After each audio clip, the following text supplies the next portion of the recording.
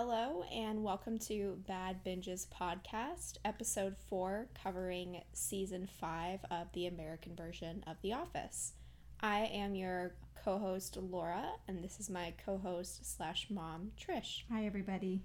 And today, just as a forewarning, we want to let you know that we have a special new mascot with us, our new Chihuahua puppy Cleo, who is so excited to be a part of our recording right now. So excited that she is passed out, but she does have a little bone with her that she's been chewing on, so if you hear some light chewing noises in the background, that's what's going on. Her little bone. Little Cleo is eating her bone, having a good time. So let's dive right in, get started. You ready? Ready. Okay, so episodes 1 and 2 are like a combined 1 hour piece episode. It's called Weight Loss. So this is kind of a summary. I was listening to Jenna Fisher and Angela Kinsey, who play Angela and Pam in the show, or Pam and Angela, I guess, respectively, in the show, have a podcast now called Office Ladies, and I just listened to them talking about this, about how they, in the show, would try to film episodes so that when they would be released, it was timely with the time of the year that was going on, which is something common for television. So this is our episode to kind of catch us up after summer and to see what happened over the summer. So we get a really quick look at the weight loss challenge that they've had over the summer, week by week, and how that went for them and all the different, little things that people struggled with. And a lot of chaos around the weight loss challenge. Okay, so I've seen this at work before, and you're going through it at work, right? Well, yours is a step challenge, right? Yeah. But yeah, I've seen this, but I guess I know I'd been involved in one a long time ago, but I don't even think they weighed us. Maybe they did. I don't know how it really worked. But this is hysterical because they all go downstairs, go to the warehouse and get weighed together. It's pretty funny. And the most hilarious thing is just how each one of them handles it differently, obviously per their character. Dwight, of course, he's like so intense in making sure everyone is following the plan, and he puts fruit in the vending machine. Yeah. And just crazy things, and just what he ends up doing to people we'll get to. But the funniest thing, I think, is Kelly. Yeah. She's taking it so seriously, and she's kind of low key in this one, but it's sad, but it's funny because she plays this so well. She's taking it so seriously, and she's doing the most dramatic things to herself to lose this weight quickly. But she's fantastic in it. I just love her character. Her tapeworm that she eats in order to try and lose weight for the challenge. Yeah, we wondered what it was, because she said she got a tapeworm from Creed that she's going to let to grow 3 feet long in her, who will eat, and it will eat all her food, and then she will take something and pass it. And Creed said it's not a tapeworm. So I'm wondering if it was the worm from Mezcal. Yeah, she said it was from Mexico. She said it was from Mexico, right? So that's why we were kind of thinking maybe it was just an alcohol worm. An alcohol worm. I don't know. Wouldn't be surprised if Creed tried to pass that off. But yeah, no, I agree. That's such a good moment is Kelly when she just looks awful. She just looks so bad with the circles under her eyes, and she looks sweaty and just like she hasn't showered recently. I mean, that's how bad she looks. Yeah. And she's saying, just, I'm gonna look so good. Yeah, and gonna look amazing. I think that's what she said. She says that, but she's like so worn out. Yeah. It's more like, amazing. Gonna look amazing. She's so and excited. even before that, she has the I think lemon juice and cinnamon and apple. I forget what all it was in it. It's that classic diet drink that people drink. Yeah, that's she had been drinking that the whole time, and nothing. She's pretty funny. But it's unfortunately it is kind of what people go through. I think I've done that cinnamon and. Yeah. Moral of the story is please take care of yourself while you're trying to healthily find a good point in your health and fitness. You know, do it for that. You know, don't be a Kelly who's just saying, I'm gonna look so cute. I bought all these size 2 swimsuits. It's gonna be great. No, if you're gonna be changing your diet and your lifestyle, make sure that you're doing it for a healthy purpose. And it is truly dangerous. I think even in one of the weigh-ins, she passed out. She passes out. Yeah, so don't do that. A warning to that. Don't do that. On a positive note, we have a good view at Michael in this episode, because this is when he's trying to date Holly, and Jim is tempering him and saying, you need to be friends with her first. You need to just take it slow and get to know her, as opposed to jumping in like he usually does and falling in love immediately and proposing. And, you know, like Jan, he wants to go on the sandals vacation right away. And the woman, the realtor that he was dating, he said, I love you on like the 4th date, and asked her to marry him at that party. And just, you know, so Jim is getting him to calm down a little bit and try and get to know Holly for the way that she is. And over the weeks, we see their friendship progress, but then one week we find out that Holly is starting to kind of see somebody. I think it was her fitness instructor. Well, it was a friend of Oscar's who was a fitness instructor. But I think what it was is she liked Michael, and she didn't feel like Michael was, making an effort to ask her out, because he was in the friend zone. So she sort of misread that, and I think that's why she said to Oscar, sure, I'll date him. But what I thought was really cute is when Jim said, I can't believe that Michael's actually getting somewhere with Holly, but I realize it's because I think he says she's a dork too. Mm-hmm. They're so cute together. I love the Holly character. Because on one hand, she's, very professional. She tries, she takes her job obviously very seriously, but she's such a goofball, and they match so well together. The writers did such a great job with them and their banter back and forth sometimes. She's really Michael cute. Scott, if Michael Scott was independent and professional, I guess. They're very much two sides of the same coin, which is sweet. And by the end of it, they're together. They go through the whole fiasco of, she breaks up with that guy, or she hasn't heard from him or something, and Michael makes a comment that he's stupid and whatever, but by the end of it, they're dating, so that's really sweet. Right, but this is also the one where Pam ends up going to New York for art school. So she leaves at the beginning of the weight challenge, and she and Jim, even though they're on the same wavelength, she's starting to develop friendships and relationships in New York, and he feels sort of like he's losing her. And she feels it too, but, she's caught up in the newness, I think, a little bit, and he's just missing her. Mm-hmm. That's sort of sad to see that. The really good scene with her, though, that I love is when they're all on the scale at the beginning, and they weigh everybody, and then someone makes a comment that Pam's not going to be there for the rest of the summer, so she needs to step off. Michael does. Yeah. So she steps off, and they re-weigh everybody, and you can see in that moment when they get the final number, everybody trying to calculate in their heads how much Pam weighs, and Kevin's like 220 pounds or something.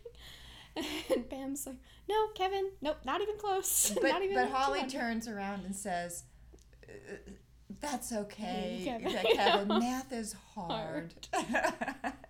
She's trying to be so sweet and kind, and I think that's an interesting. I completely forgot about that, but I do want to talk about that a little bit too, because I think that's another moment where we see how outdated this show is the way that Holly has been informed or misinformed that Kevin has some kind of diagnosis that causes him to be, take a little bit more time with work, or not be as I don't even know what word I'm trying to think of. Like a disability, like a learning disability. Yeah, mm-hmm. Yeah. He just is a little bit struggles with that kind of stuff, and so Holly is kind of babying him and mm-hmm. treating him, it's okay, just being very sweet when, certainly there are some kind of people who do need a very delicate interaction in order to have a successful interaction with them. I don't doubt that. But nowadays we very much look at those kind of situations and people with diagnoses, and you need to be treat them as you would anybody else, Well, that's what I thought was so ironic about this isn't he an accountant in the show? Yeah, he's an accountant. So, like, what in the Obviously, he's... Yeah, math is hard. Well, he's an accountant. I mean, he does... So he should be able to as add we see and later on, he isn't really all that great. Okay. But, I mean, yes, correct, and someone who's in the office, just like anybody else, working in that same position, especially, you treat them the same way as anybody else. You don't need to go and single them out and baby them and whatever. So I think that is a moment where we see a little bit how, even though it was just, 10 years ago-ish, that this show is a little bit outdated in the way that it addresses things like that. Because we see Holly as just trying to be nice and considerate, but really that kind of behavior now isn't what we would think is the best way to behave with anybody who's has a diagnosis. You know what? I've recently heard of a large corporation, and I'm sure there are many, where it's talking about people with disabilities of many different types, right?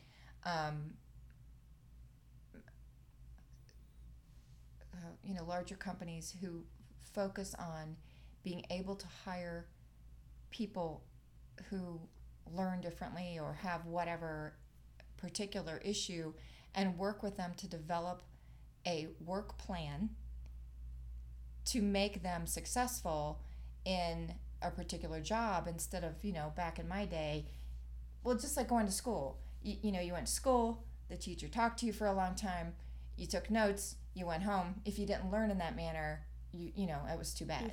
You weren't doing very well. Whereas nowadays, and when you guys were growing up, teachers did not necessarily do that. They had all different kinds of methods to help you learn.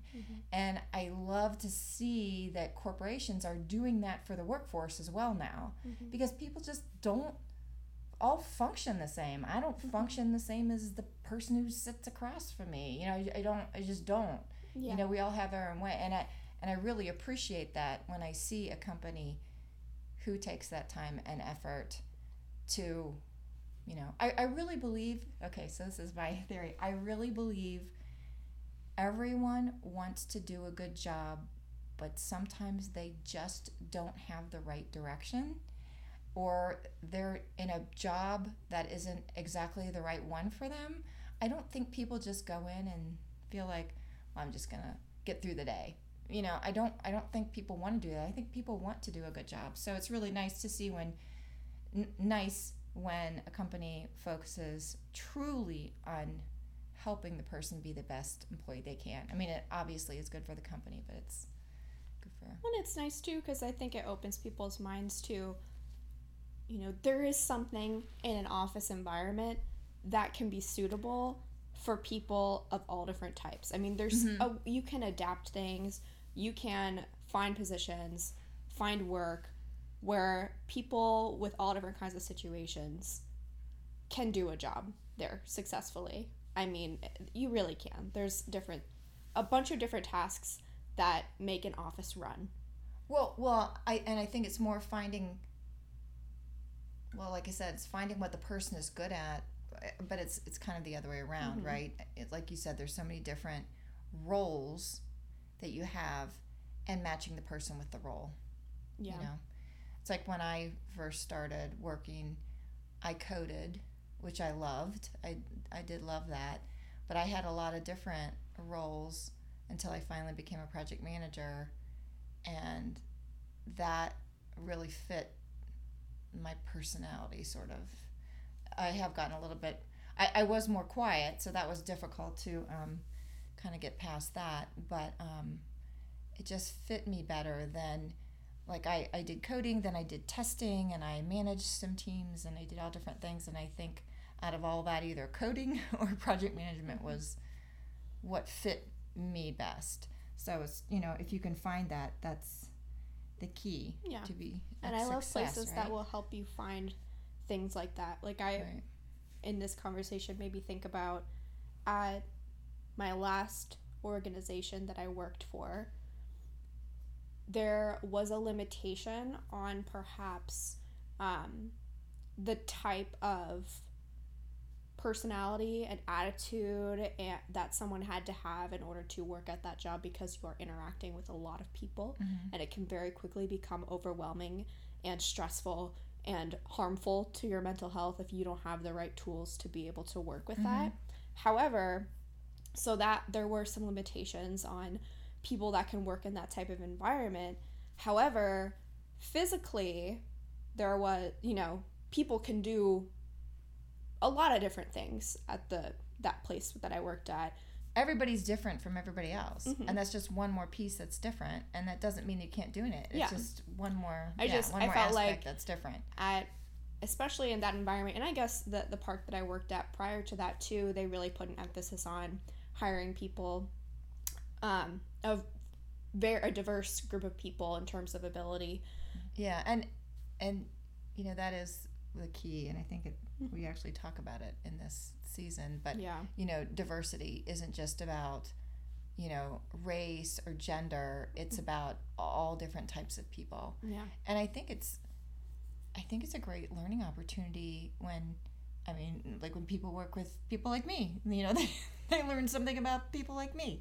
And just like I learn there's learn so things many, from everybody, all the other types of people besides there's so many things to learn from the people that you work with when you're there all the time. And so having, like you said, not just variations in race or gender or sexuality or whatever, but in terms of your physical ability or your if you have a diagnosis, your mental state, anything like that, it's really good to be around those people and to learn from them. For example, something as extremely common as anxiety.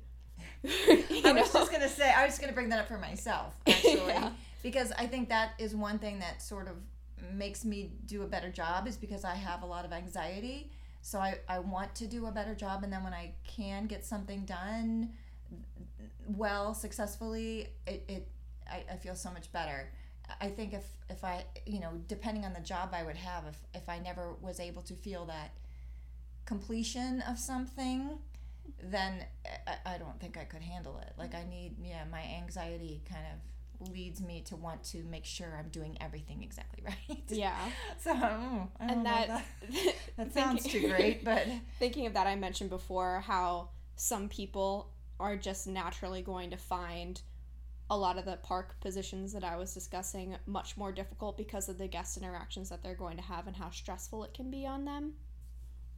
And so, for example, when I worked in guest services, I had a couple coworkers who, and myself even, that were so anxious when dealing with guests who were very upset and very stressed out. They're in the heat all day and they're tired and they're angry and things just aren't going right. And to have someone come in with all that energy at you and kind of shock you out of your calm day that you were otherwise having is a really anxiety, stress-inducing moment, to have people, screaming in your face. So and literally screaming in your face. You're not I'm not kidding at all right. for that. And though at that time I don't think I had as much anxiety as I do now, I definitely learned from my peers who had a more calm countenance on how to work through those things, as well as my peers who were more anxious of how to then deal with different guests who were kind of similar to them, or learn how to assist them and make their day easier and, just help them get through their work day. There's so many different things that will make you better, both just as a person and in the way that you interact with others when you have a diverse workplace like that. So, Exactly. So moral of the story. Wow, we went off track there a little bit. If Kevin did have some kind of diagnosis, that would be a wonderful thing, because it's a great thing for people in the office to learn from. Yeah, and Holly was, being in HR, she's just supportive and just exactly how she was need to be. a little too. Well, she was told, I think, by Dwight, right, that it was a severe situation. So she actually, I don't know. So she had to be very, very gentle. Yes, Oh. yes, yeah. Wasn't it Dwight who told her? Probably. But oh, Dwight. I love seeing that. Well, I mean, as you and I have said before, everybody has something that makes them different or is a challenge to them. Some people it's more extreme, or more physical, more mental, more emotional. Noticeable. Obviously, everybody has something. Mm-hmm. And, growing up, I never realized that. I really didn't. And obviously, the older I get, I see everybody has something that they're dealing with. Well, we didn't either. I mean, in school, we did those. We would have one day where we talked about disability and diagnoses and different things. And we would do things like wheelchair races down the hallway, which is in no way appropriate because that's not, a wheelchair isn't a toy, it's a mobility tool, it's not. Right. So teaching us to just like, oh, it's so fun, like riding this wheelchair, it's like, well, that kind of blows off the need then for us to grow up thinking about how we need to make accessible places and make sure that we're inclusive and so on and so forth, because we're just get this one fun day where we get to ride wheelchairs down the hallway and we don't really think about, we're 9 years old. Right. Well, not building the blocks to think about that. And I know we're digressing a little bit here, okay. But one thing I have particularly, I mean, it took me a long time to really realize this, but looking at everyone as an individual, because I was always a very quiet, shy person, and especially maybe the last 4 or 5 years, I've become a lot more outgoing than I had been. And being able to look at each person that you come in contact with in a day and realize that they are just like you, like a living person. Like when the best example is when you go to the grocery store and you're getting checked out at the counter, and that the person you're interacting with, the person who's working there trying to check you out, check out your groceries, it's their work day, they're a person. I always try to say hi now and chat a little bit, and I never used to do that. I was always in my own little world. And as I said, the older I get, the more you look at each person as a person and not just part of your life. Does that make sense? Yeah, it's not just another an individual you interact with in your day. It's you think about how they're a whole person with their own struggles and their own day, and how you're coming in and out of that situation with them, but they're gonna have to be there and deal with potentially frustrating situations. And I totally get that. I think that's a good way to be living your life. So, but with that, should we move on to our next episode? We're never going to get through this whole season. So, episode 2 is business ethics. Oh, well, so here we go. Ryan has returned to the office. Business ethics are here. Ryan has returned to the office as a temp following his scandal with Dunder Mifflin. And Holly is holding an ethics seminar after his actions to try and talk everybody through, how to properly behave in the office, because he obviously did not properly behave. But that's why he's a temp and he's not a direct hire. Yes, that's why he's I don't know how Michael finagled that, but really. Yeah.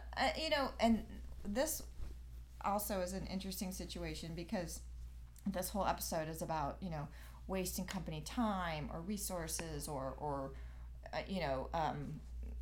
company, what I equate it to a lot is, I used to take a lot of notes and I'd bring home a pen in my purse from work, and then after like a couple months I'd be looking through my drawers and taking all the work pens out and bringing them back into work again. You did that? Yeah. Well, yeah. I mean, I didn't realize I was doing it at the time, but I always would bring it back in because I felt so bad. Like, oh my God, I have all these pens from work. I have to bring them back in. And it's things as little as that people should be, in my opinion, conscientious about. But it's crazy, though, the stories you hear of what people, I want to say, get away with in the workforce. I mean, I've heard stories of all kinds of misuse of company funds for personal use, and it just blows me away. And here I'm worried about pens, I don't know. So, this whole ethics thing I thought was pretty funny, but I've never seen a situation. Did I ever tell you about the situation at the last place that I worked at. With misuse of company funds or Yes. tools? Oh. The leader of the group that I worked for was let go because of embezzling company funds into their personal business ventures. What?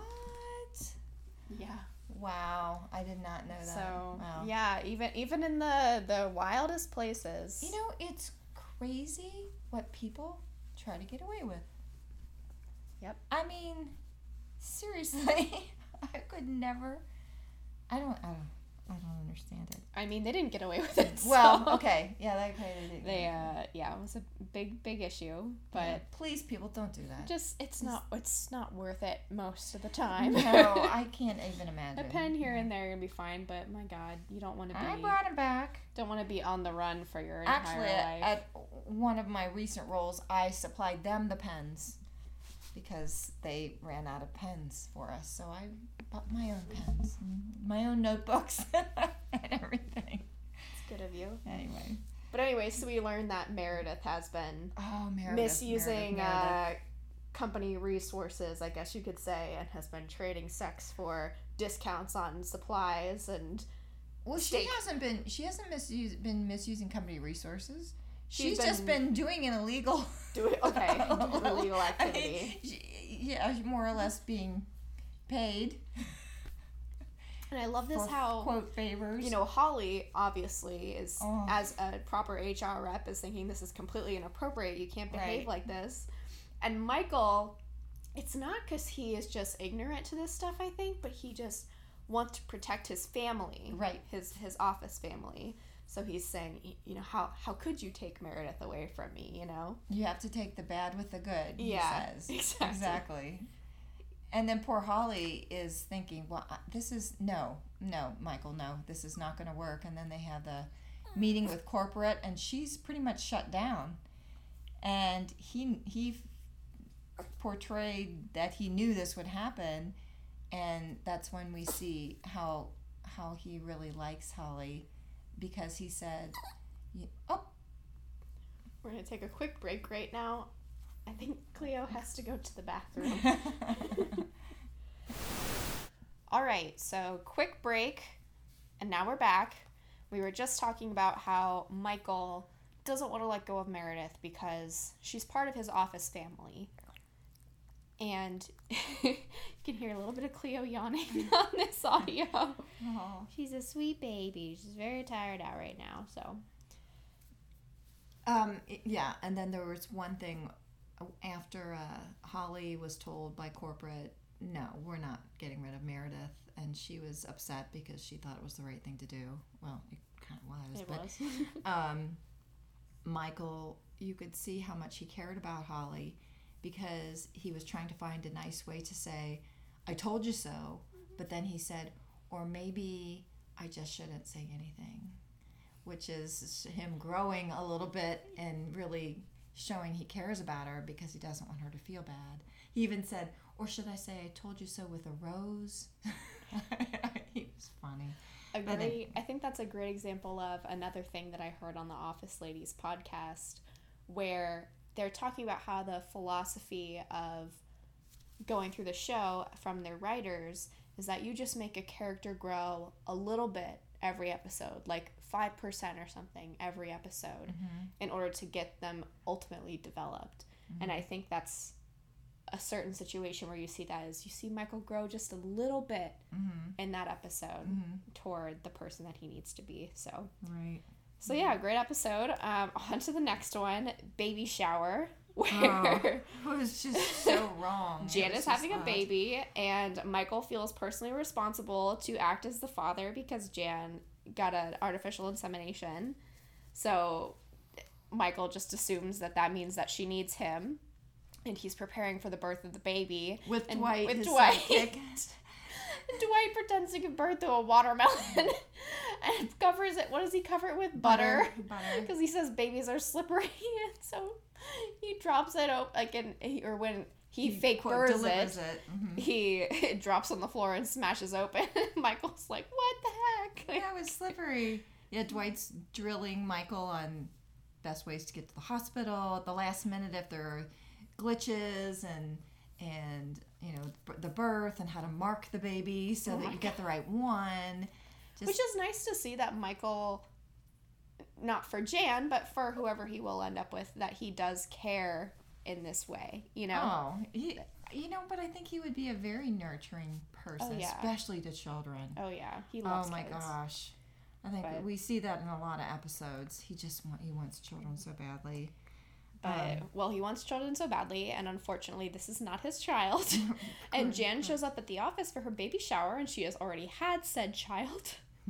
And then Michael spends the rest... Astrid. I forgot about that. Her name is Astrid, and Michael keeps calling her Astrid.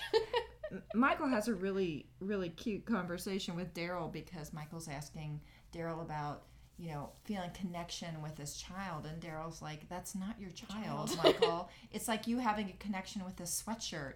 Or with me, do you want me to sit on your lap or something like that? I can't remember what it was, but it was funny. It was a funny little exchange with Daryl. But and then you see again how odd Jan is singing these not strange songs, but son of a preacher, right? Son of a preacher man.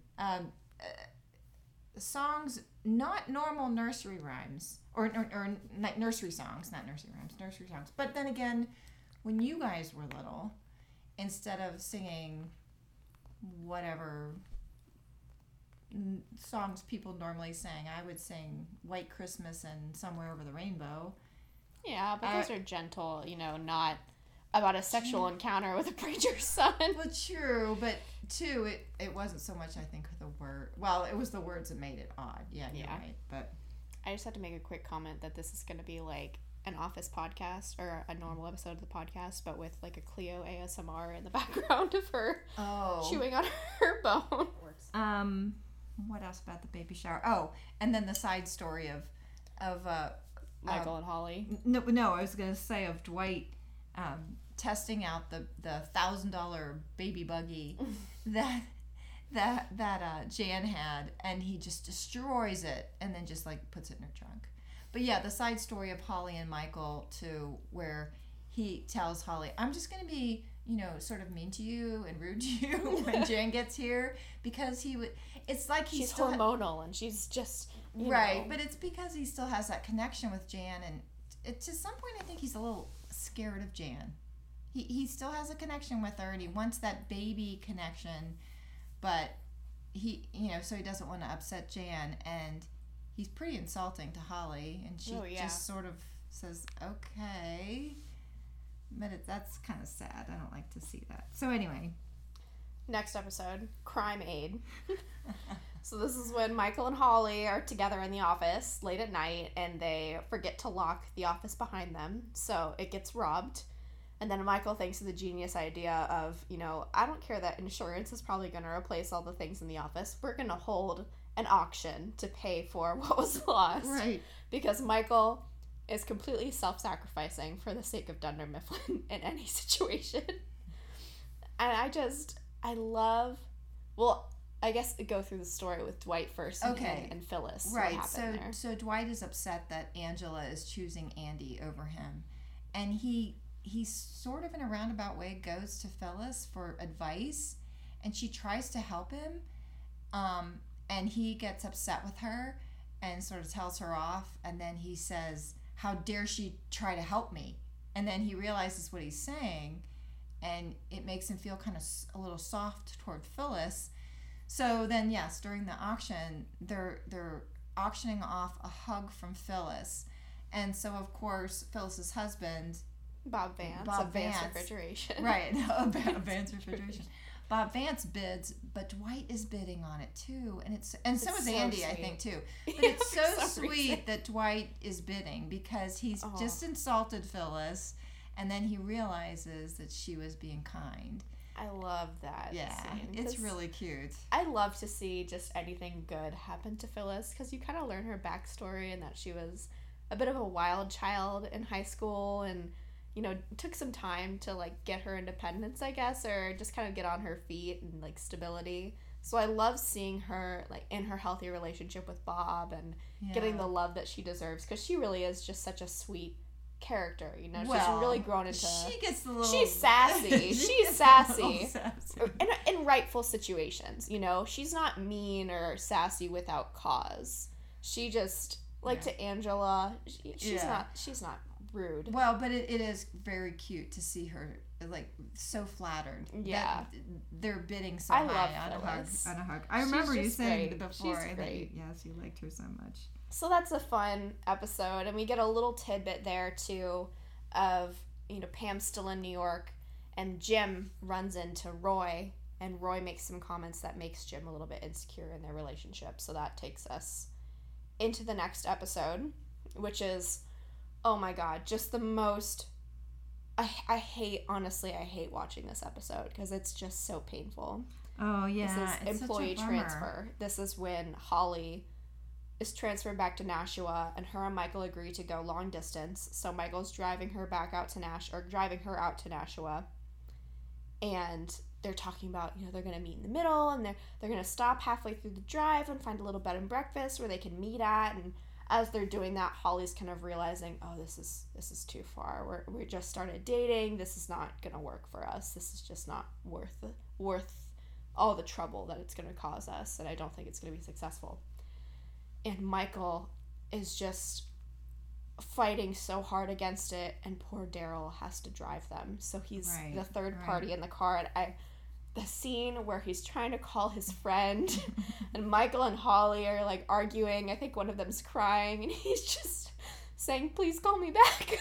Please help me and talk to me so I don't have to listen to all this stuff. I mean, I can't imagine being in the car with your coworker, two of your coworkers who are going through. Oh my god, just that was a sad episode. Might be one thing if it's people that and you know their situation, but just oh my god, it's so sad. So, but I do love the ending scene where they're returning back to Scranton without Holly, Michael and Daryl, and Michael's obviously very sad about his breakup with Holly. And Daryl says to Michael, whenever I'm feeling sad, I sing the blues and it makes me feel better. And they have this moment where they're kind of riffing off of each other and singing together, and it's a good camaraderie. It's feel good. It's kind. Moment. It's a kind moment. Yeah. You see a good moment of heart for Daryl. Yeah. Is this the episode where Dwight and Andy have the thing about Dwight possibly going to applying for Cornell? Or yes. Am I the wrong one? Yes. That is hysterical. So good.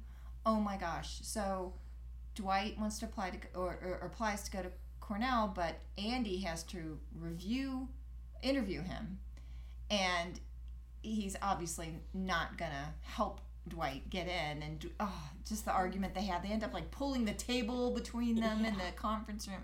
It's crazy. It's a very, very good episode. It is from that perspective. A sad look at Andy's situation though, because that's like his one thing that he has that makes him feel that he's really good and valuable, right? Right. And that's his one thing from within his family that kind of gives him any standing, is that he did go to Cornell and he did get this good education. That's really all he has. Well, I think a lot of people have similar stories like that. Yeah. Where they feel like their high school or college or whatever, or their previous life or previous job was their golden time, and that's like it makes me sad. Yeah, and it makes me sad because I mean, it's great to have that to feel confident or to make yourself to be able to believe in yourself to have something like that in your background. But it's also sad if it's the only thing. You want something to look forward to in your life always. Yeah. No matter what. So, yeah. It's good to look at your history in a positive light and enjoy exactly where you've come from. Yes, that you are. But to let that overtake the rest of your life is kind of sad. It's unfortunate. There are plenty of things to look forward to in the future and plenty of new things that you can go out and do. So don't hold yourself back based on the past.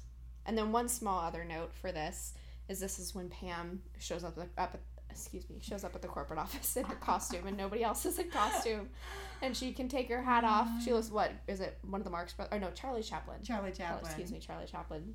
She takes her hat off, and she looks like Hitler, and she can't take the mustache off because she put it on with grease paint. So she's stuck all day long in a costume. It's just so awkward. It is, and like the most uncomfortable costume too. Exactly. Next episode, customer survey. So this is when Kelly fudges Dwight and Jim's customer service reports because they didn't go to her, what is it, her America's Got Talent end of season party. Yeah, wrap party. They didn't show up to it. So she's holding a grudge against them and is frustrated that they didn't show up. So they're kind of trying to work with her to make it better. Right, but one of the funniest things in this episode is when Michael then, when he thinks the reviews are correct, he brings Dwight and Jim in the conference room and tries to teach them to be better salesmen.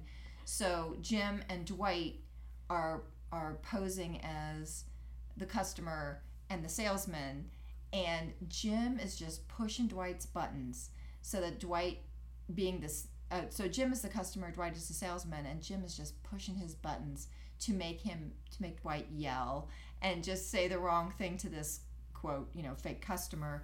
And they end up, both Dwight and Michael kind of get wrapped up in it and sort of start believing that it's true.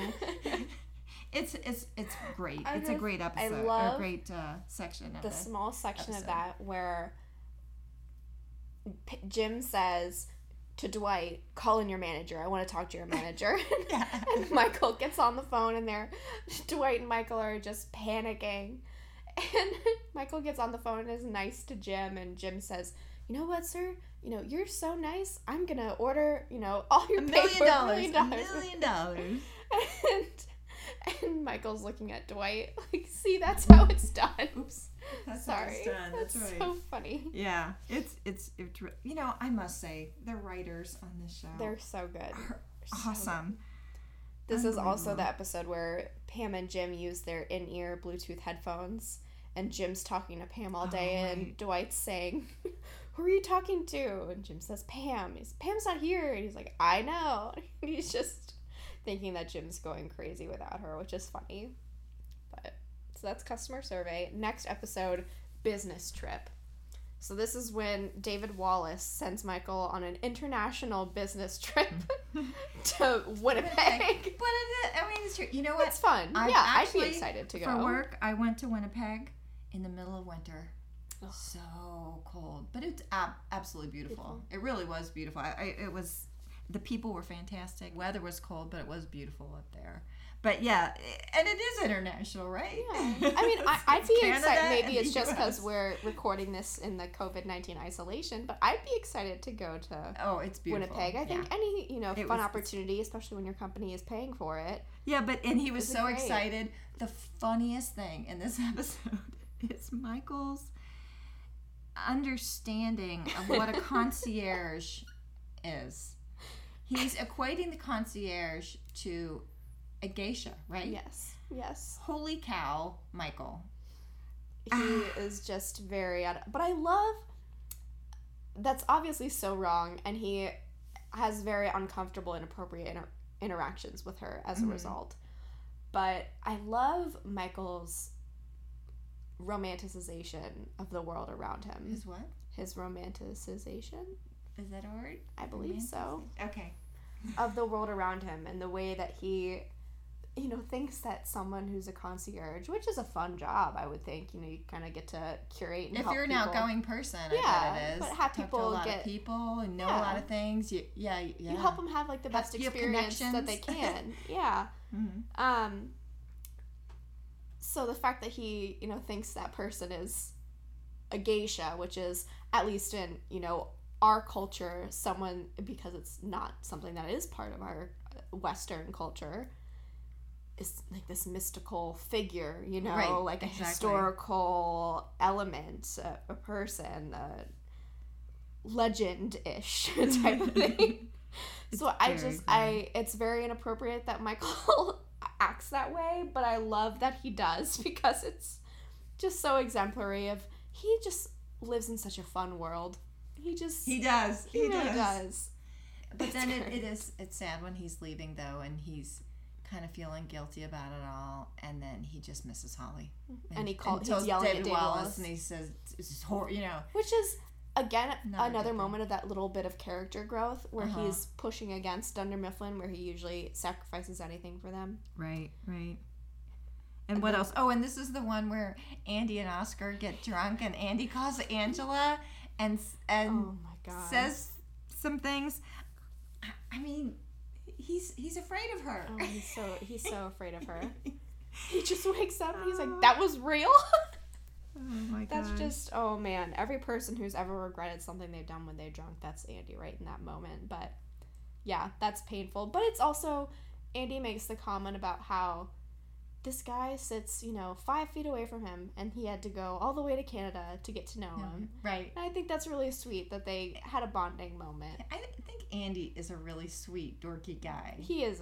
He has a heart of gold. He just is very misguided in different things. Oh, and this is the one, too, where Ryan gets Kelly to break up with Daryl. Oh and then when Daryl says, sure, fine, he sort of backs off and is surprised and...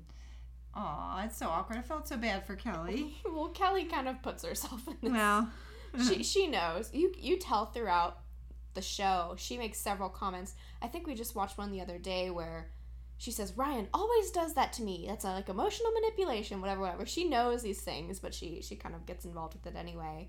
But I love when Daryl, you see the scene of Daryl walking out to his car, and he's just like happy-go-lucky. It's just totally fine that he and Kelly have broken up. I just think that's a great moment. It's like a relief for him. I think. Really. Yep. Next episode is Frame Toby. Toby comes back from Costa Rica, and of course Michael doesn't know for like a week. Michael doesn't know for like a week. That's in the cold open, I think, where they're all having cake to celebrate Toby coming back, and Michael asks Jim, what is this for? And Jim says, well, it's for Toby. And he's like, oh, yeah, sure, whatever. And Jim makes a comment, you can go talk to him yourself. He's back in the annex. And Michael says, what? Like, what's going on? So he goes back there, and he thinks everybody's joking. And he sees Toby's desk, and there's no one there. And then he turns around, and Toby's standing there, and he does the, no, oh, that's right, he God, yells. Please, no. Which is just a great moment. But so then he wants to get Toby fired because he's tired of being around him, and he accidentally buys a caprese salad. Well, first of all, he thinks it's weed, just a small bag of weed, and he spends $500 on it. It's not $500. Okay, I don't know what it is. That's not $500. So he spends $500 on that, and it's like the funny thing is, too, so the police officer, Dwight calls the police, they come in, they search his desk, they find this bag of salad, they find out it's a caprese salad, and the officer's looking at it, and he's like, those are tomatoes, and like, it's a little bit of, cheese or whatever, mozzarella, and it's like, Michael didn't see that? Michael just looked at that and assumed that, yes, that's weed. I mean, he does live in the most interesting world to believe that. I don't know. Oh, man. That was unbelievable that they actually tried to set him up, though. Oh, yeah. And I'm sorry. This episode, one of the most menial situations, but so annoying, is when Pam gets upset because people cannot clean up their messes in the microwave. How many years have we been through this? I don't understand how people can put something in the microwave and explode all over. And it's a mess, and then they just like pick their stuff up and go. I totally understand, Pam.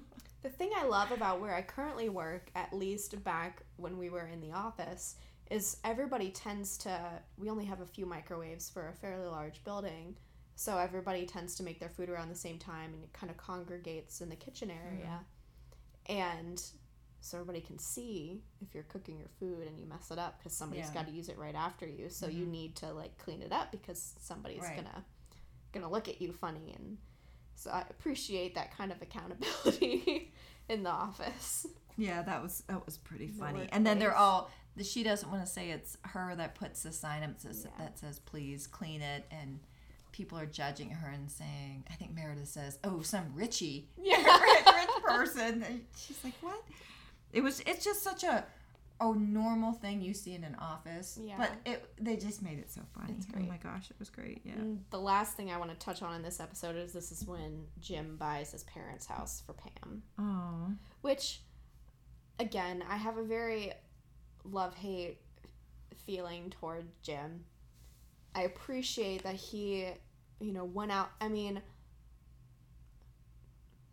someone just taking care of that. The process of buying a house is so much. Mm-hmm. So much. And someone just making that happen and getting you a home and a place where you can live. I mean, that's wonderful. It would make me just cry, that's wonderful. weep with joy if someone did that for me. But this does also make me very concerned of, is Jim aware of what Pam likes and what she wants in a home? Have they talked about this? Is this going to be what she, I think though, I know the whole time you're kind of biting your nails thinking, what's going to happen? Is she going to get upset? But they're just on the same wavelength. Yeah. And he felt he needed to do it, and she loved the act that he did this, and it's perfect for them. I guess but yeah, it is a tough situation. It's a big decision. You bring up the word act, and that makes me think too that maybe even she just appreciates it because Roy didn't act at all. Right. And now she has someone who, even though they might not be consulting her, they are just going out and taking care of things and taking actions to move them forward, which is good to see. But next episode, the surplus. This is when they have a surplus that they have to spend by the end of the day in order to keep it for the next year's budget. Okay, so the funniest thing, and I feel like this at work sometimes, right? Because I work right now in a manufacturing situation. I've never done that before. And so I need people to explain it a little bit on a more rudimentary level to me. And Oscar comes in and is explaining to Michael that they have the surplus of money and that, Michael needs to spend it or lose it. And Michael says something like, explain it to me as though I was a 5-year-old or something. I forget what he said. Yeah. So Oscar says, so you want to set up a lemonade stand and your mommy and daddy give you $5, and he goes through the scenario, and I thought I totally get that. Sometimes I just need a very simple explanation of what's going on. But it was so cute. Back on our earlier conversation, another example of how everybody is functioning on different wavelengths in any kind of organization, and so you really can break things down. Yeah. And people, put so much lingo and, high-level talk on things. It's just not necessary. Mm-hmm. You can take it down a notch and make it a lot easier to explain. And that's going to make your office a lot more of a welcoming environment when you create that scenario where, for example, myself, I work in marketing, and there's so many different little nuance, but the little lingo pieces and little, acronyms okay. and whatever. And so, just, it doesn't have to be that complicated. It really can be simple. Tip for listeners: when you're writing a paper, an email, directions on something for work, and you have an acronym, you put you write it out, you write out the word, and then high level design. You write high level design, and then in parentheses you do HLD. And then the whole rest of the paper you can call it HLD, because you already told people what HLD means. It's high level design. I can't tell you how many times I've caught myself writing acronym after acronym after acronym, and I'm thinking people aren't going to understand. And you don't give the explanation. I can't do that. The last place that I worked at is notorious for the amount of acronyms that they have because of the amount of properties that they manage. So they need acronyms, or else it would just be ridiculous. And learning, some of them are even the same. It's just in different contexts that you have to understand how they're used. And it's just, or people will kind of adapt theirs, and they might say something different than is the standard or whatever. Mm-hmm. And oh my God, just, it's so complicated. Yeah, break it down. But break it down. It just makes everybody's life easier. It creates a better office environment. Everybody understands things quicker. Communication is great. Do it. So anyway, yes, they're fighting over the new copier or new chairs. They end up with the new chairs, and then Pam has to make copies with the old bad copier. Right. They end the episode with Jim coming over to her and, saying, I'm really glad you got your new chairs. Can you make a copy of this for me? And right, because he had said earlier in the episode that he never liked to ask her to make copies, so he'd always do it himself. Yeah. But now he's like, all right, you wanted the chairs. Here you go. But this is also the episode where they're, Angela and Andy decide to have the wedding at Schrute Farms. Oh, God. And they go through that whole the fake wedding. The fake wedding where Dwight actually marries Angela according to the German ceremony. Right. And he makes the comment where he says, I've been telling you to learn German. She said no. Oh, that's so good. Yeah. Okay. Next episode, Moroccan Christmas. Phyllis's moment to shine. It is her moment. As the party planner, plans a beautiful Moroccan celebration that is interrupted by Meredith getting too drunk, catching her hair on fire, and requiring the office to stage an intervention for her. Well, not requiring. Michael has them staged an intervention for her alcoholism. Okay. This is one of the episodes where I laughed out loud because Michael's trying to have this intervention. Nobody really wants to participate. Finally, he gets the address of a rehab center, and he literally drags Meredith in by her arm. She's laying on the floor. Actually, she's screaming. They pull up outside, and she realizes what it is, and he's chasing her around the parking lot, and she's just yelling, saying, "Wait a minute!" And then she keeps trying to run, but then he drags her in by her arm, so she's laying on the floor. He's dragging her in, and he comes in and he goes up to the desk and he says, "I have a deposit." And he says, "Where do I sign?" Oh my Lord! I just laughed so hard. It was just so inappropriate. It's so funny. It was so funny. But yeah, and then he realizes that you can't do that, so he had to. They had the uncomfortable drive back. This is also when Dwight had bought out a bunch of popular Christmas toy called Princess Unicorn. Oh, right. And then is trying to resell them for money, which is just an awful thing to do. Please don't do stuff like that. Oh, people did. People do all the time. They still do Oh that? my gosh. The Disney World, they just announced they're retheming Splash Mountain, and people showed up on the first day that they were open to buy out the stores and were buying bags of things before they could even be unloaded to be put up in the store, so that they can go resell them. And they're selling for like $200 online, like a $10 plushie. It's back ridiculous. when I was in my 20s, there was the Cabbage Patch doll, Mm-hmm. and holy cow, you had to have a Cabbage Patch doll. And then there was Teddy Ruxpin. Well, heck, I remember for Johnny, when was it an Xbox? I had to wait in line at Target one Sunday morning for the shipment to come in. Probably.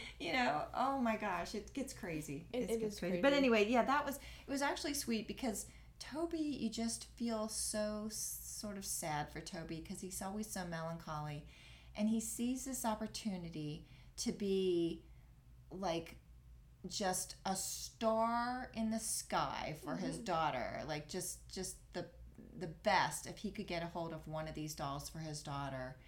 And he is so excited, and then he gets the last. Well, he ends up spending, I think, a couple hundreds of dollars. He goes to get it from Dwight, and Daryl has just bought the last one. Right, so he has to go. He begs Daryl, and then Daryl gives it to him, and it's a black doll for Daryl's daughter. Right, and Daryl's like, "What? What's the matter?" And Toby's kind of which I think this is a good moment to bring up the importance of representation, and mostly that's a conversation about people of color. It's not a conversation for white people as it is for Toby right here.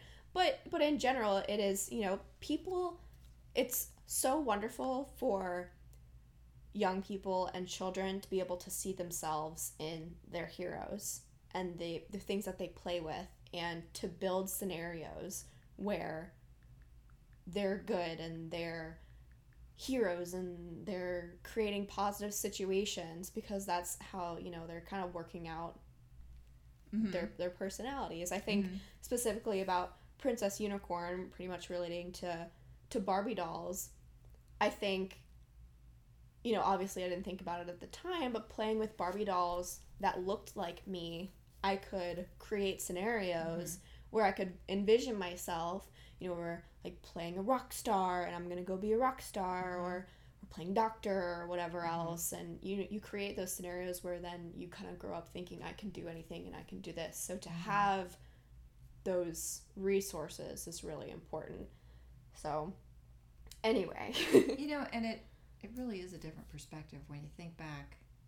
When I think back, for instance, with Barbies, I think the first like black Barbie came out in the 70s or 80s. How odd that must have been to not have them. And it's nice too, even I don't think I had any as a child, just because I mean you never really bought me Barbies. It was always extended family, and they bought me I received the Barbies that had the movies, so I could watch the movies and then play with the Barbies from the movies, and none of the Barbies in the movies were ever really people of color. So to have, I think it's good too to introduce multiple, you know, Barbie now has plus size Barbie dolls and shorter Barbie dolls and taller Barbie dolls, and it's good to create those scenarios and to give your children a variety of things like that so they can envision a future and situations that are reflective of the diversity that they're going to encounter and that they should encourage. So that's good to see. Yep. I like that. Yep. So, last thing here is so Phyllis has planned this party and she's been blackmailing Angela into helping her. And then Angela kind of stands up for herself and says, I'm not going to put up with this. And Phyllis says, well, I'm going to tell. And she's like, I assure you will, you know, you're not going to do that. So she starts walking away, and then Phyllis yells out, you know, Angela's having an affair with Dwight. They've been sleeping together for forever. And everybody's just quiet, and Andy's not there, so he doesn't know. Right. And then he comes in later, and nobody wants to say anything. Yeah. Oh, it's so awful. It's so awful. But then it goes down in the next episode, the duel, where he does find out about it, and him and Dwight duel for Angela. And Andy, they're in the parking lot. They agreed to fight in the parking lot. And then Andy, I love this. This for was Andy. perfect. This was perfect. Good. Leaves a note for Dwight in the corner of the parking lot. So Dwight has to go stand up in front of it and read it. And Andy approaches from behind in his Prius that Oscar makes a comment is totally silent if you keep it under 5 miles per hour. Yeah. So he starts like running into Dwight while Dwight's turned around staring at the Dwight is against the bushes. So yeah, he's just pushing him into the bushes. That's why he's not getting hurt. But they're yelling at oh my gosh. And I think it was Oscar that said, I think Andy should win just for that. Yeah. Because he was so smart to do that. Oh my gosh. But they end up finding out they are arguing until Dwight finds out that Angela was also sleeping with Andy, because Dwight understood at that point that Angela was really in love with him, so she was only doing that with him. And for him to find out that she was also sleeping with Andy, just... Well, I was surprised too, because all the other episodes was that she would barely let Andy kiss her. Yeah. Let alone anything else. So yeah. So that's just... Yeah. So Dwight is shocked, and so they kind of go inside, and Andy calls off their wedding cake as kind of a symbol that they're broken up, and Dwight isn't talking to her anymore, and Angela's ended up with nobody winning her heart because they don't want it anymore. So yep. Next episode, also kind of tragic, is Prince Family Paper, and David Wallace requests that Michael and Dwight go to a competitor paper company and get the info, get the downloads. So they kind of describe themselves, and these people are just wonderful. Salt of the earth kind of people. So wonderful. Yes. So kind to them. Mm-hmm. And just pretty much give up all their information. I mean, they give... Unknowingly, obviously. Yeah. Or unwittingly, I should say, I guess. He gives Michael a list of references. That's all their other clients. And then Michael says, I can't do it. I can't give this up. And then Dwight gets the paper from him, and they turn it into corporate. Oh, yeah, that's, you could tell Michael is just he's so upset. He does have such a good heart. You know, he can tell which this is such a long shot from our first season Diversity Day episode, you know, where he was just completely, you know, we're getting a little bit more in touch with his empathetic side as we move forward. And then meanwhile, the office is having a competition or a debate on whether or not Hilary Swank is hot. Not just attractive, not beautiful, hot. not pretty, hot specifically, which is just funny to hear. I love Hilary Swank. I don't know why. I don't know what specifically it is, but I think maybe because she seems very personable. She seems personable and true. Yeah. I don't know. I really like her. Yeah. Anyway, but yeah, so that was. Let's not argue about that. That was a funny argument that they were having in the office. So this next episode is another one of those two-parter, like full hour episodes. One of the funniest ever episodes. This is called Stress Relief, and this is the fire drill opener from Dwight. My favorite. Word. Well, what's your favorite part of the opener? Well, when Oscar, you mean when they're having the fire drill, and Oscar opens the ceiling, and then Angela throws the cat up there to save the cat. Oscar, she goes, help me up, and he goes, I can't lift you, and she goes, I only weigh 80 pounds, and then she goes, here, take. She goes, save Bandit. Was that the cat save?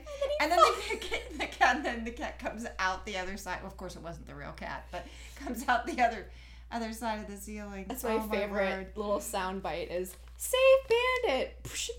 No. But I love that she thinks to save her cats. Oh, I know. It's, you know, she's a mom. She is a cat mom. But you know, I love that she that she goes to that she's not the kind of selfish, kind of self-centered character that we see her. She does care about something at least. I also love Michael throwing the thing out the window and then yelling out just help. It's just the whole thing is so funny, and it's pretty good. So okay, so at one company, a large company I worked at, I was the fire warden on the floor. Yeah. And it's funny because you're like, oh, I have to do this, and they give you the hat, and you're like, do I really have to do this? But it's serious stuff. And you know, when you have a fire drill and you have to do that, it gets. I'm not joking at all. It gets serious. Like you. Siri went off. Sorry, go ahead. But, you know, because you think about it, I mean, my mom worked at a burn hospital. And so I've seen so many pictures of children that are burned. Just God bless them, you know. And it's such a horrible tragedy. And so, you know, when I had this role for my work, I didn't really want to do it. But then when you have the fire drills, you're like, you know what? I need to take this very seriously. And one time I had to get somebody, I mean, you know, you have to check the bathrooms, you have to get people out. Even if people don't want to go, you have to say, I'm sorry, but you really need to go. And you have to be kind of, you know. And there's this one time this guy I can't remember what happened, but it was trouble for him to have to leave. And I'm like, look, I'm sorry, but you're going to have to go. And he goes, no. Because I've actually been in a fire before, and I'm getting out of here. Like I will take this I am taking this seriously, and it is important that people really do it. However, Dwight, being Dwight, a lot, goes way overboard and scares the hell out of everybody. Oh yeah, and I can't even imagine the terror. But of course, you know, being the comedy show it is, they make it hysterical. It's so funny. It's so funny, and obviously, you know, it's not true. I already told you about the fire drill at the real fire threat that we thought we had at the attraction that I worked at. Did I tell you about that? I think you did. That everything shut down. Well, so at the location that I worked at, and for many of the others, when there's a flashing light that starts going off like everywhere, and all the music shuts down, that indicates that there's a fire somewhere and you need to evacuate. And everybody at their different positions throughout the attraction has their job to do. Mm-hmm. And one of the scarier things is that if they shut everything down, to get people out Yeah. is really difficult. Mm-hmm. It's not the safest way to get people out. So they have to continue letting things run to get Gotcha. people out in the quickest way possible. Right. That's going to be the safest way. Right. But anyway, so I was at the exit of the ride. Mm-hmm. And at the time, luckily, because I think I just would have panicked completely otherwise, is I was with another person. You're not always with another person at that location.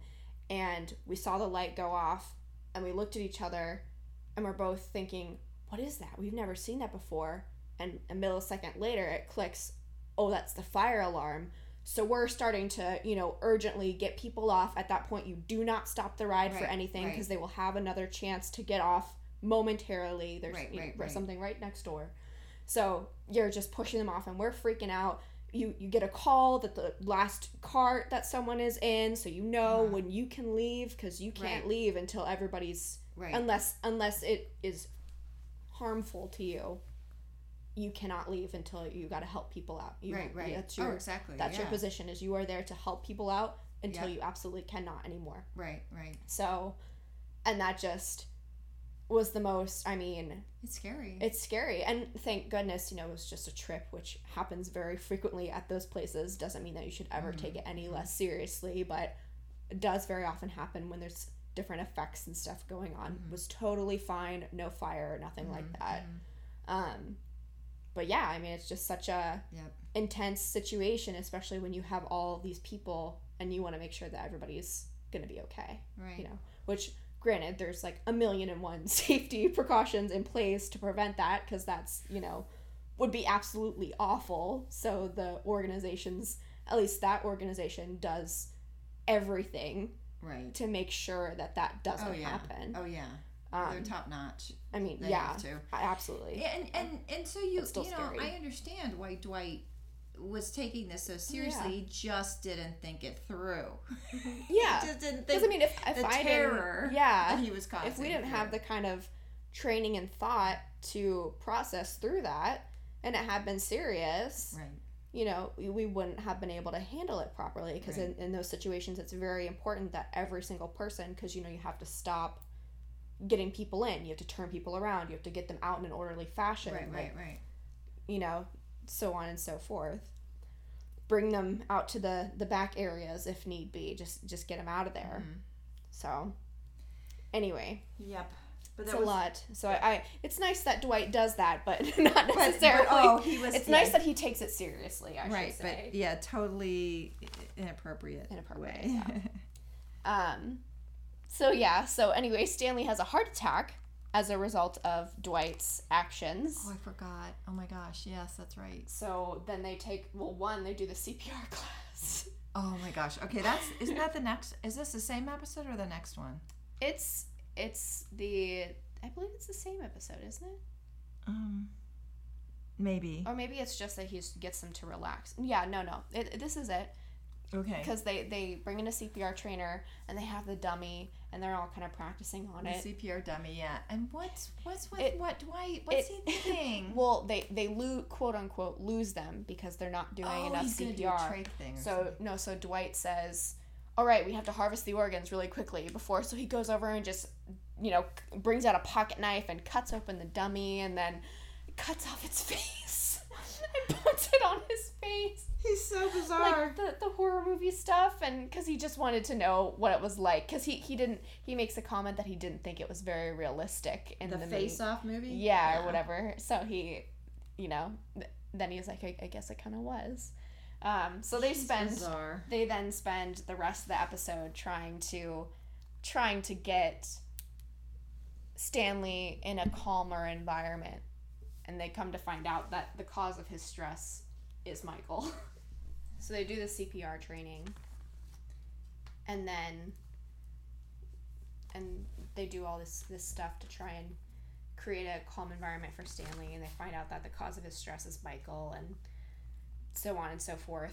And then the second episode, the next part of this longer overall piece, is focused on Pam's parents that are going through a rough patch, and Jim talks to her dad and says something that makes her dad want to leave her mom and says that he's moving out, and Pam is so upset. She's thinking, what could he say? You know, she says, at what point in our marriage is he going to say that to me? You know, just really concerned. And then she finds out that what Jim had said to her dad was that he loves her so much, and she lights up a room, and he's never doubted that he wants to be with her, and all this stuff. And her dad realizes that he never felt that way about her mom. Right. So Pam is, you know, thinking, well, my parents won't be together, but my kids can trust that, you know, their parents are soulmates. So that's really sweet. Yeah. And then next part, well, I guess we can talk about these next 2 episodes as one part. This is lecture circuit, and this is when Pam and Michael are driving around to the different Dunder Mifflin branches in order to give Michael's sales lecture, which is very silly, and he's got all these props, and he's giving everybody nicknames in order to remember their real name, and they're all really insulting. Very whatever.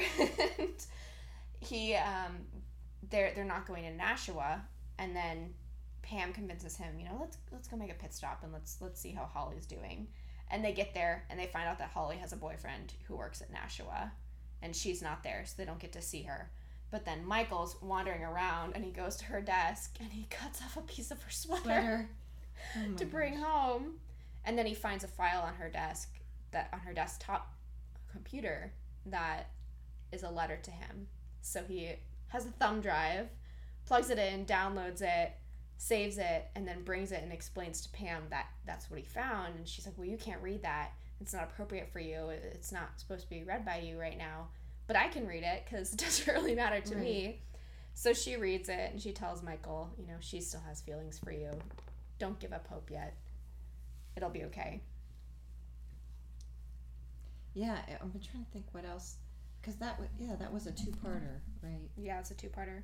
Oh, this is Kelly's birthday. Kelly's birthday, that was so cute. Oh, so Dwight and Jim have to handle the birthday, and they don't know what they're doing, and like they blow up these horrible balloons and things like that. But the cutest thing that they do is they tell Kelly, your gift from the office is you can have an hour of TV or an hour of a nap during the day. What a cute idea. They put a little they put a little chiclet on her cake, and it's supposed to be a TV or a pillow. Oh, okay. That's so cute. Yeah. I love the "It is your birthday" sign on the wall. That is so and cute. then all the brown and gray balloons. It's just, it's so good. I just got a card for someone for my birthday that they crossed out the thing on the inside and said, "It is your birthday," and they made a little note. There were balloons on the cover, and they said, "Pretend these are gray and brown balloons." Oh. Which was funny. It was a really sweet card. So next one, that was a good episode. Next one is blood drive. This is when it's Valentine's Day at the office. They're hosting a blood drive, and Michael loses a glove while he's talking to someone at the blood drive. Or a woman that he's talking to loses her glove. So Michael kind of carries it around like it's Cinderella's slipper. Like he's looking for someone, and they host a little party for singles at the office. And Michael's just sitting around waiting for her to come by, you know, whatever. And it doesn't happen, and he leaves a little bit sad. And meanwhile, Jim and Pam go to lunch with Phyllis and Bob Vance, who go into the bathroom. Oh, right. Oh, it's so uncomfortable. I can't imagine you're sitting there.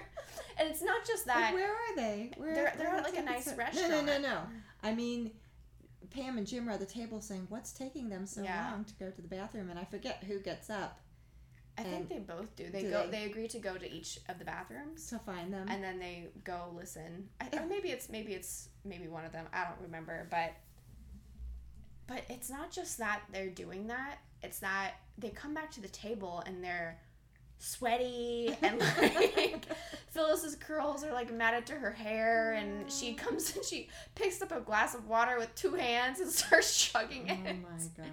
And then Bob Vance she's feeding him steak or whatever, and oh man, it's an awkward episode. But next episode is Golden Ticket, where Michael has the genius Willy Wonka idea to give people a discount on their paper by putting a golden ticket in their paper box, but he doesn't pay attention to split them up between orders, so he puts them all on pallets that are going to the same organization, and it's one of their biggest clients, and he gives them like 50% off on paper. That's why I asked you that one time when you were publishing something for a discount. I said, make sure you have all the qualifiers on that, one per customer, and and the dates and everything. So because he didn't put any really qualifiers on there, so when the company got it, they could add all of them together. Yeah, and it was a discount for an entire year. Oh my god, which was crazy. But then he tries. Excuse me. What's his name? David Wallace is angry about it, obviously, and says he's coming down to Scranton to figure out the situation. And Michael, meanwhile, gets Dwight to take the fall for him, so that when David Wallace arrives and says, actually, I just got a call from the client, they're so happy, they're going to make us their exclusive paper supplier, this is a great idea, Dwight then takes credit for it, and Michael kind of subtly tries to fight him about it until the truth comes out, and David Wallace is just, he's so done with it, he just leaves. He's like, I don't want to hear this anymore, I'm done. Then the next episode is New Boss, and this is a turning point. But okay, so, well, go ahead and tell a little bit about it. I was just going to say, I liked the guy who plays the new boss at first. Oh yeah, Idris Elba, he's great. At first. Well, I mean the character. The character. Right. Well, yeah, so he comes in, he's the new regional vice president who's, coming in with a no-nonsense attitude and is going to save them all this money and whatever else, just kind of streamline everything going on in the office. And Michael is not having that, because this is Michael's baby, this is his family, they have fun in the office, and he's a very successful branch too, so he's kind of justified in behaving the way he does because he still gets results, So Michael gets upset and he goes to David Wallace about it and is pissed, or just very upset that he's being overridden in his own office. Mm-hmm. And he quits. It's the end of the episode is he quits. He says, "You don't know how high I can fly."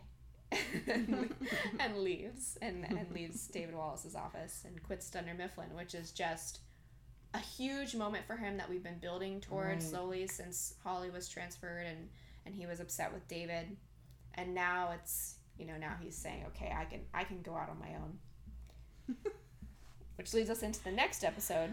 Oh my gosh, the next episode, it was the funniest part when I think it's in that one actually. Let me see which. Anyway, when Michael is escorted off the premises. Yes, this is the next one. But then he sneaks back on and he's crawling around on the floor trying to get people to... Well, because he's been messing around for his last bit of time, and he decides he's going to start the new paper company. And he kind of gets desperate. So when he gets escorted off, he comes back in and is begging people. It's so funny. It is so funny. He's just crawling around on the floor. He makes this kind of like speeches of, don't you want to get out and do your own thing and whatever else, and is able to inspire Pam to leave. Right. So which is very sweet. Yeah. And you kind of cheer for them, mm-hmm. You see kind of throughout how they grow to have a sweet relationship, which is very different from the first episode when he fake fired her and... Oh, yeah. That was so awkward. So it's really sweet, and she ends up going off with Michael to his new venture. And they become the Dream Team, which is the title of the next episode. Yeah.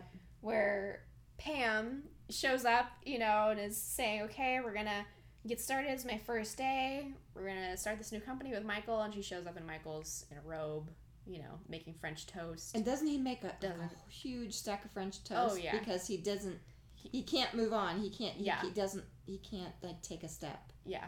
He's not prepared She's at trying all. to help him. Yeah, she's trying to help him with a list and getting, But then checking things off her list. she gets really upset and is kind of in tears and saying, I don't know what we're going to do. I left all my job. I left all this stuff for you because I believed in you, and you don't have any of this together. And then Michael pulls it together and says, don't worry about it. I got this. We're gonna go out there and we're gonna get this done. So he takes them to go pick up Vikram, who's the man that he worked with at the telemarketing organization. When he was working 2 jobs because Yes, Jan was spending all the money. Yes. Right. So he picks up Vikram, and then they go pick up Ryan, of course, who's working at a bowling alley. He's got bleached blonde hair at this point. Yep. And they go pick him up, and then they're going to an investment meeting. And the investment meeting is with Michael's grandma's investment club at her senior home. And she won't invest. And she says no. Aww. And it seems like she's kind of tired. Apparently Michael's had a lot of investment ideas, and she's tired of she is tired of him embarrassing her in front of her friends with all of his wacko ideas. And then Vikram dips off and understands that was Vikram makes a comment, it's kind of weird that her name was Nana or whatever. And Pam says that means grandmother. And he's like, oh my God, you gotta be kidding me. Pull over the car and let me out. And so he leaves and is just so mad.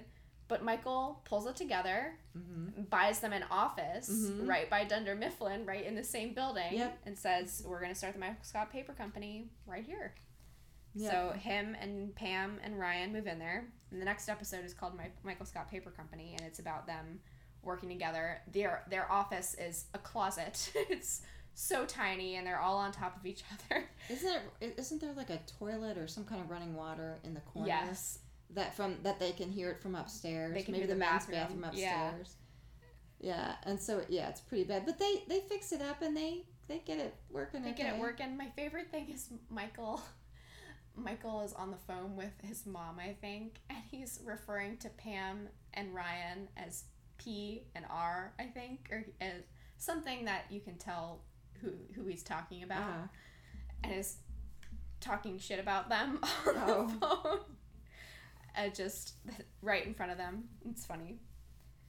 But yeah, so they are doing the best that they can, trying to make it happen while the office is dealing with Charles Minor and taking over things. This is where Aaron is Aaron hired as a new receptionist. Okay, I love Aaron, and I think that I saw before I saw her in this episode, I saw her in Unbreakable Kimmy Schmidt, which she was fabulous. And that's strange because that was after this. Yeah. But yeah, and I hadn't seen these episodes. But I love her. I love the actress. I should know who that is. I'll have to look her name up. I'm so bad with names. I apologize. But I love her. She is just so perfect in this role. She really is. Yep. Well, I love, too, that the reason why she gets the name Erin is because Kelly keeps waiting outside of Charles Minor's office. So whenever and Erin's real name is Kelly. So whenever Charles is calling Kelly the receptionist in, Kelly comes in and says, Charles, you wanted me, because she thinks she's going to get him to want her based off of conditioning him through saying that. And so Charles gets irritated and says, all right, you're going to stay by Kelly, and then you're going to go by Erin instead, to receptionist Kelly. And how's that work out? And Erin requests that she be called Erin because that's her middle name and she really likes it. And Kelly makes a comment. She goes, well, my middle name is Rajinigonda, and I hate it. I hate it. She gets all upset and storms off, and I just think that was just the funniest moment. That's very cute. Really Ellie good. Kemper. Her Ellie name is Ellie Kemper. She's great. Love her. She's great. Yeah. She's really funny. She's got a really good presence and timing and a good way of... She's just so sweet, and... She just seems innocent. Yes. And she brings out all these great jokes. Yeah. She's great. Very good. Very good character. I like that. Ellie Kemper is the actress also. So the next episode, we get a little bit more action for Michael Scott Paper Company when Dwight and Michael get in an argument trying to steal each other's clients. and then Michael ends up stealing Dwight's biggest client, which was it the Scranton White Pages that he gets, or is it someone, I don't remember, but he ends up stealing him. So Michael Scott Paper Company is getting a little bit more business, which leads them into the next episode called Broke, which is they're doing fine, but they can't afford to sustain at the level that they're operating. And, you know, Michael's doing delivery runs of paper every day, and they're offering all these low prices, but it's just not something that they can really offer long term. And so the business is failing. However, at Dunder Mifflin, they're thinking that Michael Scott Paper Company is doing great, and they're making all this money, and they're stealing all their clients. So David Wallace gets called in, and they decide, you know, they have to do something about this. So they say, hey, we're going to buy the Michael Scott Paper Company and reconsolidate it. That's great. So Jim kind of warns them that it's going to happen, so they're prepared for it, and they can make a deal. And they end up making a deal that Kelly and Ryan get to be brought back on as salespeople, and then Michael comes back in and gets to be manager, and Charles will have to leave. Interesting tidbit, Steve Carell directed that episode. Oh, wow. Yeah. That's exciting. Yeah. That's a good episode. Yeah, it's a really, it's a really good. It's very, it's a really, yeah. I like that. And then we see how that kind of plays out in the next episode, because Michael can't keep both of the salespeople because he has to split up everybody else's clients. Right. So he has to decide Pam or Ryan, and he goes and talks to Jim about who to hire. And Jim, you know, is saying, I won't say anything about Pam. You know, she's great. I think you should choose her. She's, you know, my fiance. I'm not going to say anything bad about her. And then he kind of admits, okay, you know, maybe she's a little bit cranky or whiny or whatever in some situations when she hasn't had her coffee yet. And Michael starts laughing, and it's like, you said, you know, something bad about her. Right. And then he ends up doing the fake firing scene again with Pam, but he's actually hiring her for real. And then he makes a comment that Ryan was very unhappy when he fake hired him and then had to fire him. Oh no. It's just, such a painful scene. But, so that's, everybody's reintegrated into the office. Pam gets a higher position, and that's great to see. And then the next episode... Wait, there's also, this is also the one, it's pretty short part, I think, but where Toby has to deal with Casual Fridays. Yeah. Isn't this the one where Meredith wears like, oh my gosh, like a tube dress or something? Yeah, she wears a tube top. She either pulls it too far down so her chest comes out, or too high up, and she exposes. Oh my god, yes. She's so funny. Oh my goodness. There's some line Kelly has where she's like, God, Meredith, what the hell's wrong with you? It's just, her delivery is great. Yeah, no, that's that episode. So next episode is Cafe Disco. I love this episode. Where Michael still has a little bit of time left on the Michael Scott Paper Company office lease. So he calls the office Cafe Disco and invites people down for a dance party. And slowly, all the people in the office start joining him, and they have this great party. They're, you know, dancing and having a great time. Phyllis throws out her back, and Dwight and her have a little moment where he has to, you know, help her with her back, and he cuts open her shirt to do it, and then he has to, like, safety pin it back isn't together. that what they do? Yeah. And it's just such a sweet scene, and we find out that day that Jim and Pam had planned on going to the courthouse and getting married, and they come down and they're like, we should stop in the party quick before we go, and they say that, and they go in and they're dancing, and Pam, they kind of admit to each other that they do really want a ceremony and a real wedding. So that's sweet. And then the last episode is Company Picnic. Michael and Holly are reunited in an awful situation. Oh my word, the two of them! What a pair! I would have thought Holly would have had some foresight on this one, so I'm shocked that it goes through. They have to put on a play, and a skit, and throughout it they bring up that a branch is going to be closing when that branch has not yet been notified. So they find out for the first time from Michael and Holly. Isn't it the Buffalo branch? I think so. It's the Buffalo branch. So and so here all the people from the Buffalo branch are in the audience watching this, going, "What? Wait, what? What the hell's going on?" Yeah. And it's so sad. But on a happy note, Pam sprains her ankle while they're playing volleyball.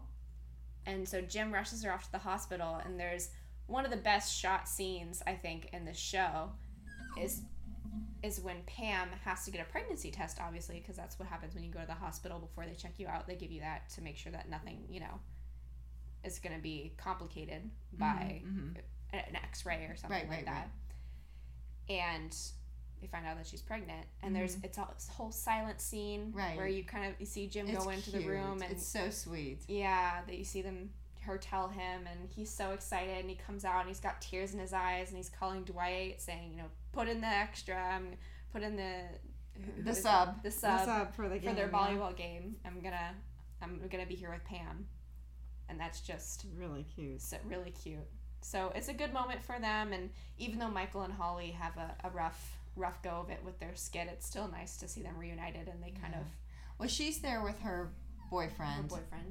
So, and then, but she and Michael, go off and are talking through the skit, and they're just on the same wavelength. Yeah. They're just so good together. Mm-hmm. But yeah, then the skit goes awry. Very awry. So that wraps up our season. Yeah. That was season 5 of The Office. Wow, we got through all that. I think the first couple took us about half the time. Well, a lot of discussion. We'll see you for the next episode, which will hopefully be a little bit shorter, but who knows. And are we signing off? It's a little bit of yelp from Cleo, so we're gonna head out now. Thank you for listening, and we'll see you on the next episode. Thank you. Bye. Bye-bye. Bye-bye. Bye-bye. Bye-bye. Bye-bye. Bye-bye now. Bye-bye.